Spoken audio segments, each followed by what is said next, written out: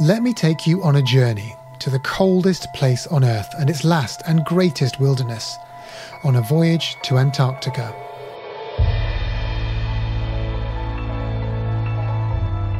Hello and welcome to A Voyage to Antarctica, brought to you by the UK Antarctic Heritage Trust. I'm your host, Alok Jha. This week I'm talking to the award-winning writer Philip Hoare about his lifelong love for and obsession with whales and their history in Antarctica.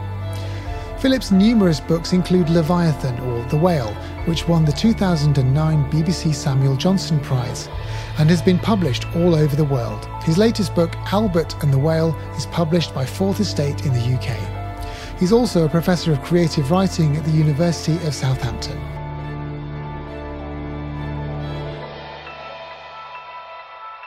One of the things that, if anyone knows anything about your books, is that you are obsessed and love whales. Where did that obsession start? Well, in a weird sort of way, it did start in childhood with many people, rather like sort of liking dinosaurs. Although for me, it was a very disturbing experience ultimately, because I really was tuned into whales, I suppose, by the whole Save the Whale movement of the late 1960s, early 1970s. And I suppose that's what sensitized me to the whale, apart from seeing them on Jacques Cousteau's documentaries. We pestered, myself and my sisters, who were equally mad on whales and dolphins, pestered our parents to take us to Windsor Safari Park, which had a dolphinarium. It's now Legoland. And we were very, very excited about this. This is back in the early 70s, I guess. And we sat at the front of the pool, which is really an overgrown concrete pool. You know, it's really grim. I actually found some photographs my father took that day, which we never knew he took. But then into this really just brutal place, a pod of dolphins appeared. And then the pool was cleared and a big black gate opened up at the other end, and in swam Ramu, who was billed in the programme as our other performer. It was an orca, a killer whale. And for most of your listeners, are very aware of orcas, incredibly social, intellectual, or intelligent, maybe intellectual is pushing it, but certainly intelligent, incredibly successful animals, probably the most successful mammal on the planet, not human beings. Orca have been around in their evolved state for 6 million years, and they are present in every ocean. And this poor benighted creature jumped through a hoop, balanced a ball on his nose, and got a fish as a reward. And for me, that was a kind of a moment of apostasy. I had to stop loving these animals because I saw the way they were treated. So the sort of fast forward from that to the year 2000, when I went on holiday, I went to Cape Cod, and I didn't realise that this is a great whale watching place. And it was only on the day before I was going home, actually, that I realised that you could go out on a boat and see whales. And I was very dubious about this because I thought this would be another kind of circus performance, a mediated human experience. I kind of expected them to be feeding them with fish as well. And I stood on the prow of this whale watch boat along with all the other hunters. And then half an hour later, in the middle of Stellwagen Bank, which is a protected marine reserve off the coast of New England, 40-foot, 40-ton humpback whale jumped down right in front of me. And that's what started me writing about whales. And I have no scientific background. I have no knowledge in that respect, and I didn't really know that much then. But I just went on this crazy voyage of like talking to scientists, going on the whale watch boats, going out to the Azores eventually, and getting to know the animals in the water. So how did you, at that point, in 2000, when you saw this whale leaping from the water and had this visceral experience that that was, I guess, an emotional experience in some respects, how did you then begin to square what you saw there and the subsequent interest in whales with what you'd seen as a child? This trapped whale. What were you trying to sort of get at? Well, for me, the great way into the whale was through Herman Melville's Moby Dick, because that text, written back in 1851 by a great New Englander who was on the whaling boats as opposed to whale watching boats, and they're quite interestingly comparative, those two processes. They're both humans going out trying to find whales. Melville, no one has ever written better about the whale since Melville, really. And in that great compendious, sprawling, digressive, mad, subversive, sexy, crazy book, I kind of found more questions than answers, but they were kind of questions which were metaphysical and cultural and transcendental and very, very disturbing, because he was trying to work out what he was doing out in the middle of the Pacific Ocean, slaughtering these animals. He was part of a whaling mission out to the line, as they called the equator. And Melville, like the other whalers at the time, knew far more than anyone else on this planet, human-wise, that these animals were sentient, that they were socially organized, that they had a kind of culture was expressed in sound, mainly for whales, but also in the demonstration of physical, what we would call affection.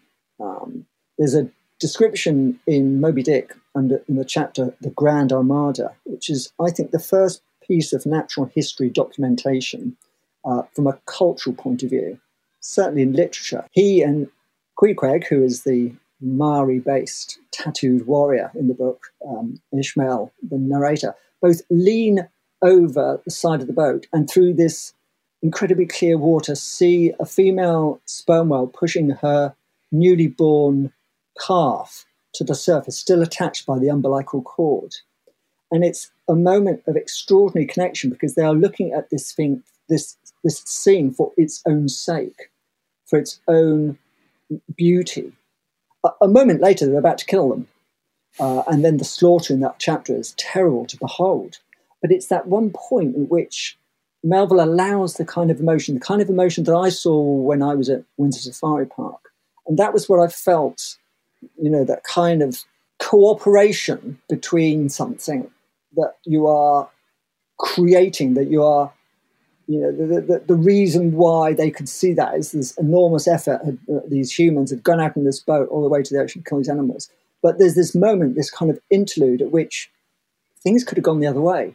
So for me, the whale represents so many things. It represents this bridge to a natural world, partly because they are so attractive as creatures. They are so mysterious and majestic. The great sort of sometimes dismissive phrase used by biologists is charismatic megafauna. Like polar bears and pandas. They're kind of the eye candy of ecology. The things to get people interested in caring about the world. Exactly, as opposed to snot-eating worms and et cetera, et cetera. So that's what fascinates me is the whale's experience of human beings. I can write about our experience of whales, but I want to also write about the whale's experience of us.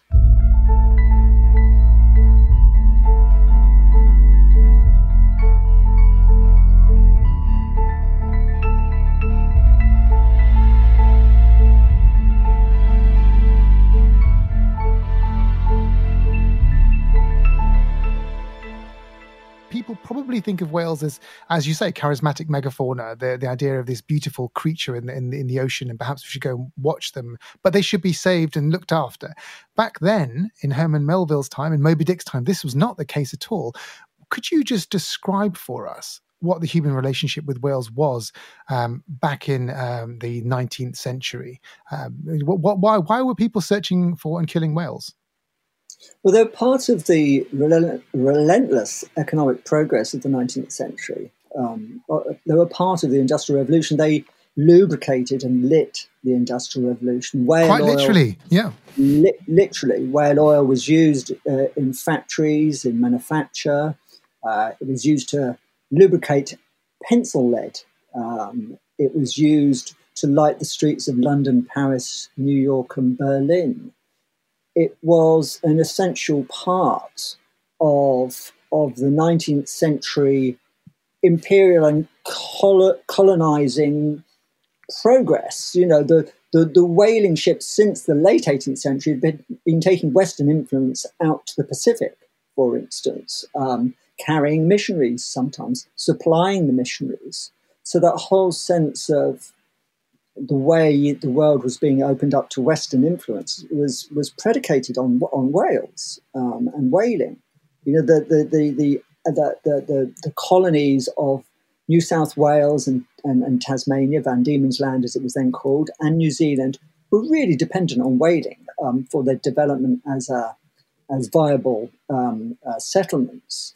And so the whale, as unknown as it was, as unseen as it was, very, very, very few people would have ever seen a whale, and certainly not alive. Mostly your experience of a whale was a slumped, deflated monster, a leviathan on a beach.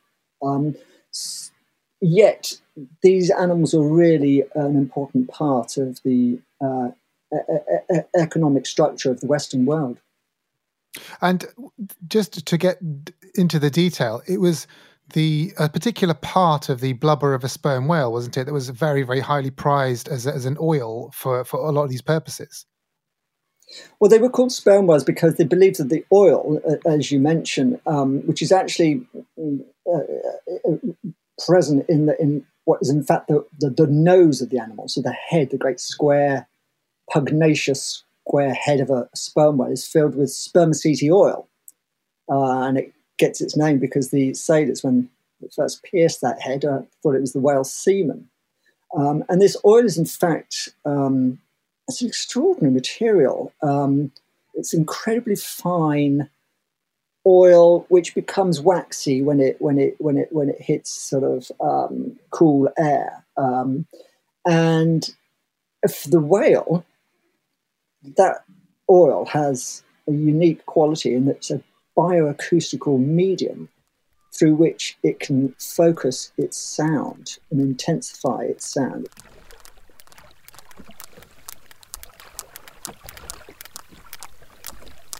So it's creating this sound, which is bounced back to the back of the skull, the concave skull of the whale, and then focused back through this bioacoustical oil. It's in a series of chambers, and then is emitted.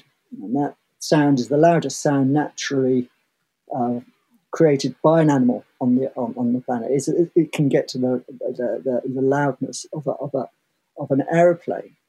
For humans, that oil was prized because it burnt without smoke. The unit of light itself, the lumen, is the measurement of how much light is given off by a certain measurement of a sperm whale candle. And in places like Nantucket, off the coast of New England, there were huge factories just processing these candles, which were the most desirable form of lighting. Whale oil also burnt smokeless in lamps as well. But the oil was used for many other things, for making leather supple. It was used later on during war. It was used as a way to treat trench foot. Wilfred Owen, when he's about to send his troops over the top in the First World War battle, supervises the anointing of their feet in an almost kind of ritualistic way with this whale oil. So it's very strange, the paradox again of the whale, that the whale, and the sperm whale is one of the deepest diving of all whales. It can dive for a mile in depth. It can stay down for 2 hours or more. Yet brings back, as it were, this light giving it energy, as though it's kind of processing the great series of chemical events which life consists of, and that ends up being a candle being burnt in aristocrat's house. Listening to you talking just then, I've got some very, very pleasant flashbacks of reading Leviathan, your book, and I would recommend anyone who wants to know about all of this stuff to to go and devour that book.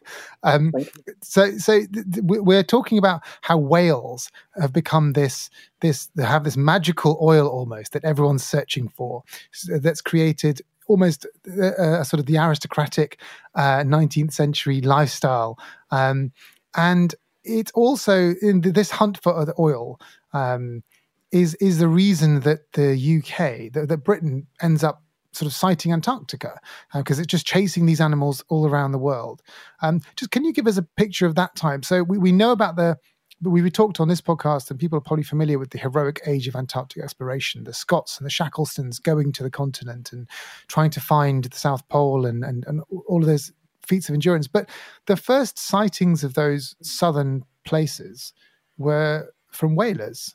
With the invention of steam-powered ships, and also much more horrifically of grenade harpoons, these animals came within human remit. They hadn't been for Moby Dick, for Herman Melville, fin whales and blue whales, which was sleek and fast, and didn't have a social habit in the way sperm whales and humpback whales have.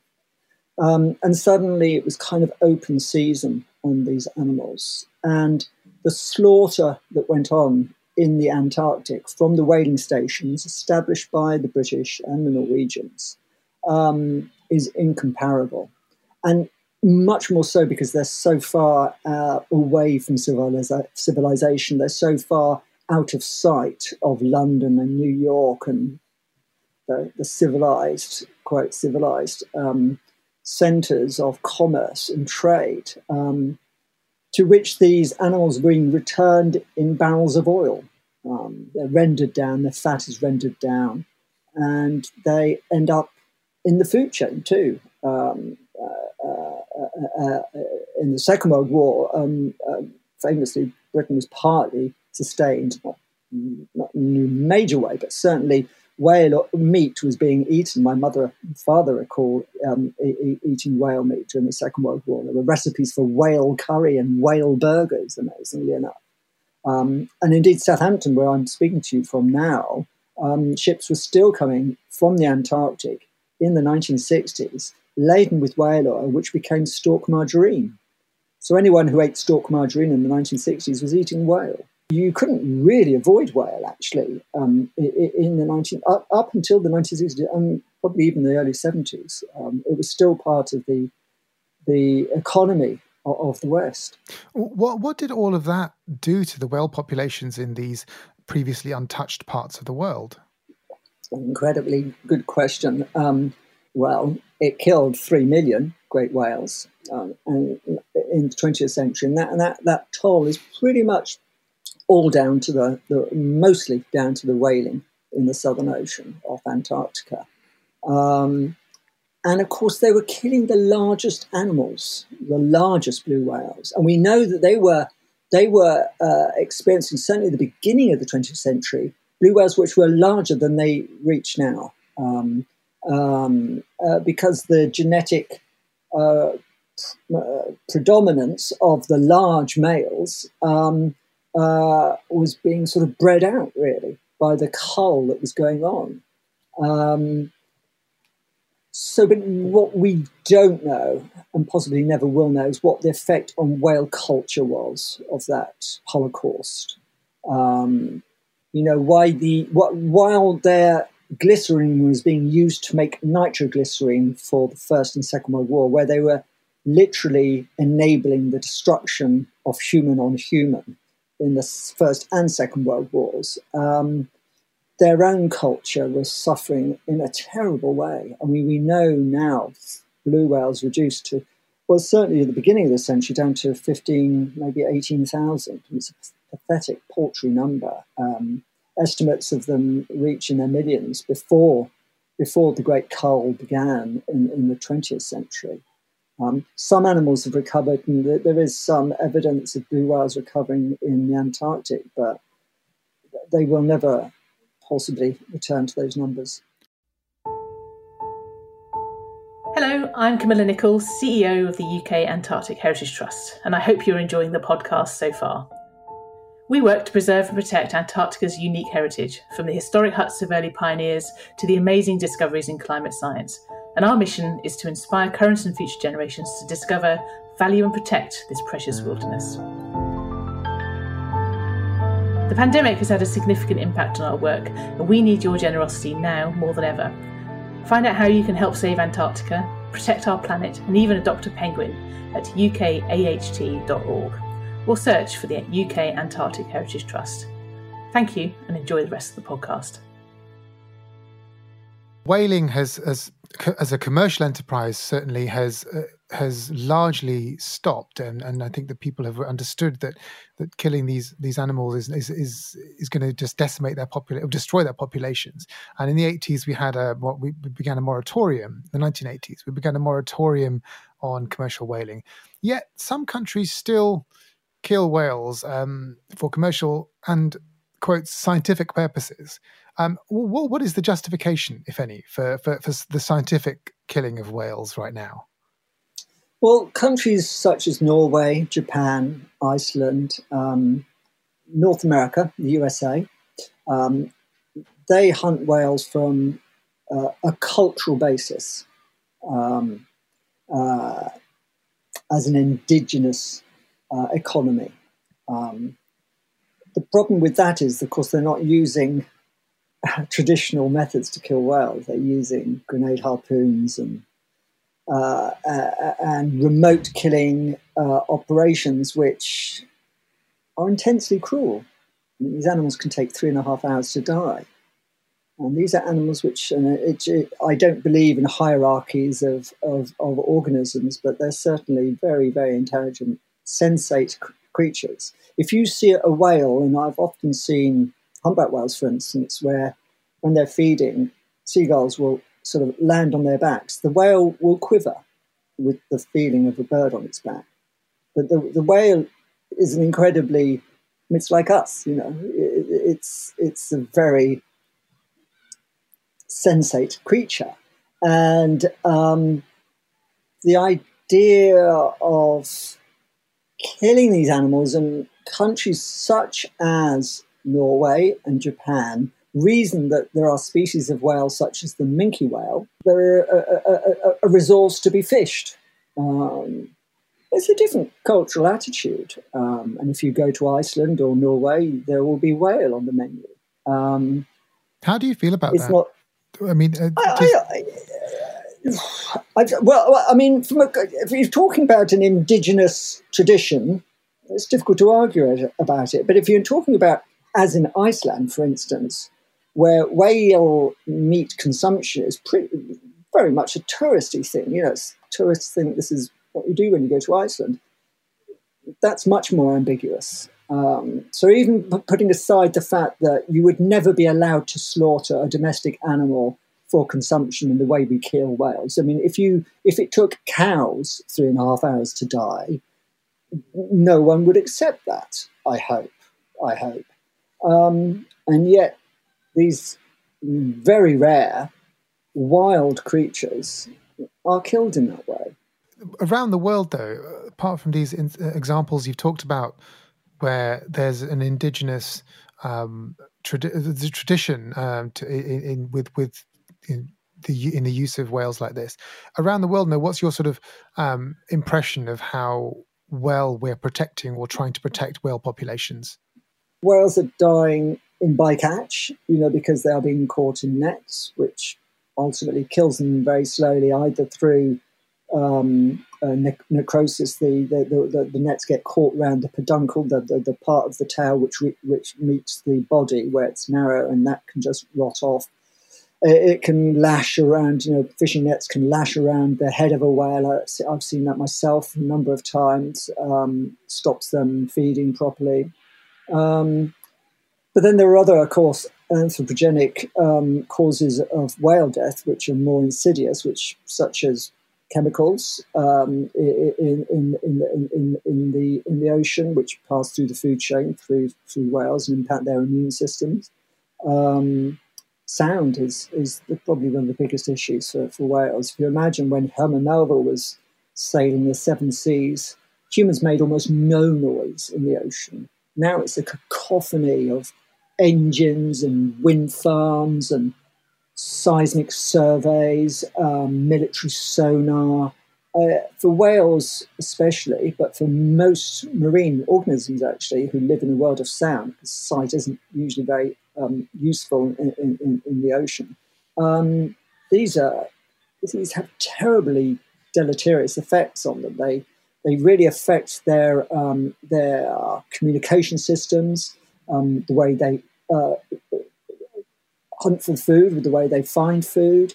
And really, we know also they do induce a great deal of stress, so that we know, for instance, that there's a resident population of orca in the northern waters around the UK which have not had a viable calf for the past 10, 15 years. Can I ask you about the sort of position and importance of animals like whales in an ecosystem? Of course, they're top predators, so that if you take them out, that affects the food chain and then the populations of animals in the sea. But also, we're learning at the end of their lives, whales' bodies themselves can be quite useful stores of carbon. So they can be unlikely climate heroes in a way over their long lives.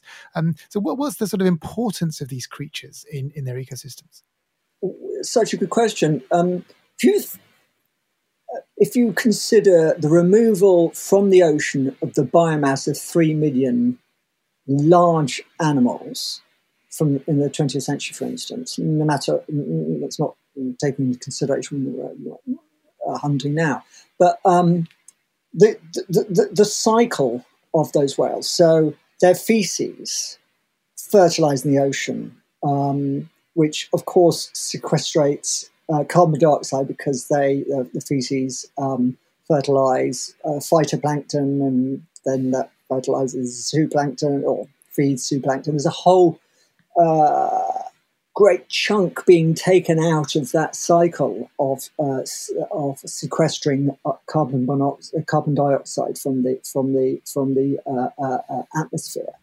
And then the thing that I love, this notion that you're alluding to, Luke, is whale fall. It's known as whale fall. It's rather poetic and Shakespearean. It's the dark, dead whale that slowly sinks to the bottom of the ocean, and there becomes a whole new ecosystem in itself. There are entire species like the Osedex worm, which are entirely predicated. Their life cycle is entirely dependent on a rotting whale. If you think of the amount of nutrition that's released by that through its flesh and its bone, you have these bone-eating worms. It's a wonderfully. It reminds me of the section, The Tempest, where Ariel talks about a drowned sailor lying there, and his bones make coral and his pearls make eyes. And there's something very beautiful about that process, because it's the process of life as much as it is the process of death. Can I just wind up by asking you why Antarctica matters to you? Rather like the whale, there's something unreachable and huge and numinous and mysterious, but real, and that one day you might get to go there, and one day you might have that experience. There's something very beautifully fragile and hugely weighty about it at the same time. It's almost as though the Earth is weighted by these two areas, especially with the Antarctic, because we in the northern hemisphere feel as though we're weighted by ice. It's a kind of center of gravity thing in a way that that holds us in place. It gives us a sense of security in a strange sort of way. So for me, there's still it's an impossibility. It's an impossibility that the world should still be partly frozen, as though it still could develop in another way or go another way. It's like history frozen. Philip, thank you very much indeed for your time. Great pleasure. Thank you very much.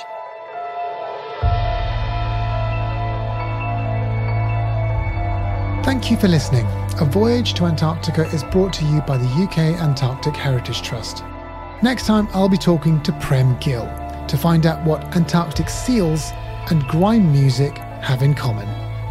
To find out more about our guests, including photos and videos, head to our website at www.ukaht.org or follow our Facebook, Twitter and Instagram pages. If you enjoyed this episode, please don't forget to follow us and rate us wherever you get your podcasts. This podcast is part of the Trust's Antarctica Insight programme, supported by the Arts Council England, the Garfield Weston Foundation and the Foreign and Commonwealth Development Office. A Voyage to Antarctica was presented by me, Alok Jha, and produced by Jessica Norman. Ben Hewis is digital producer, and music and sound design is by Alec Hughes.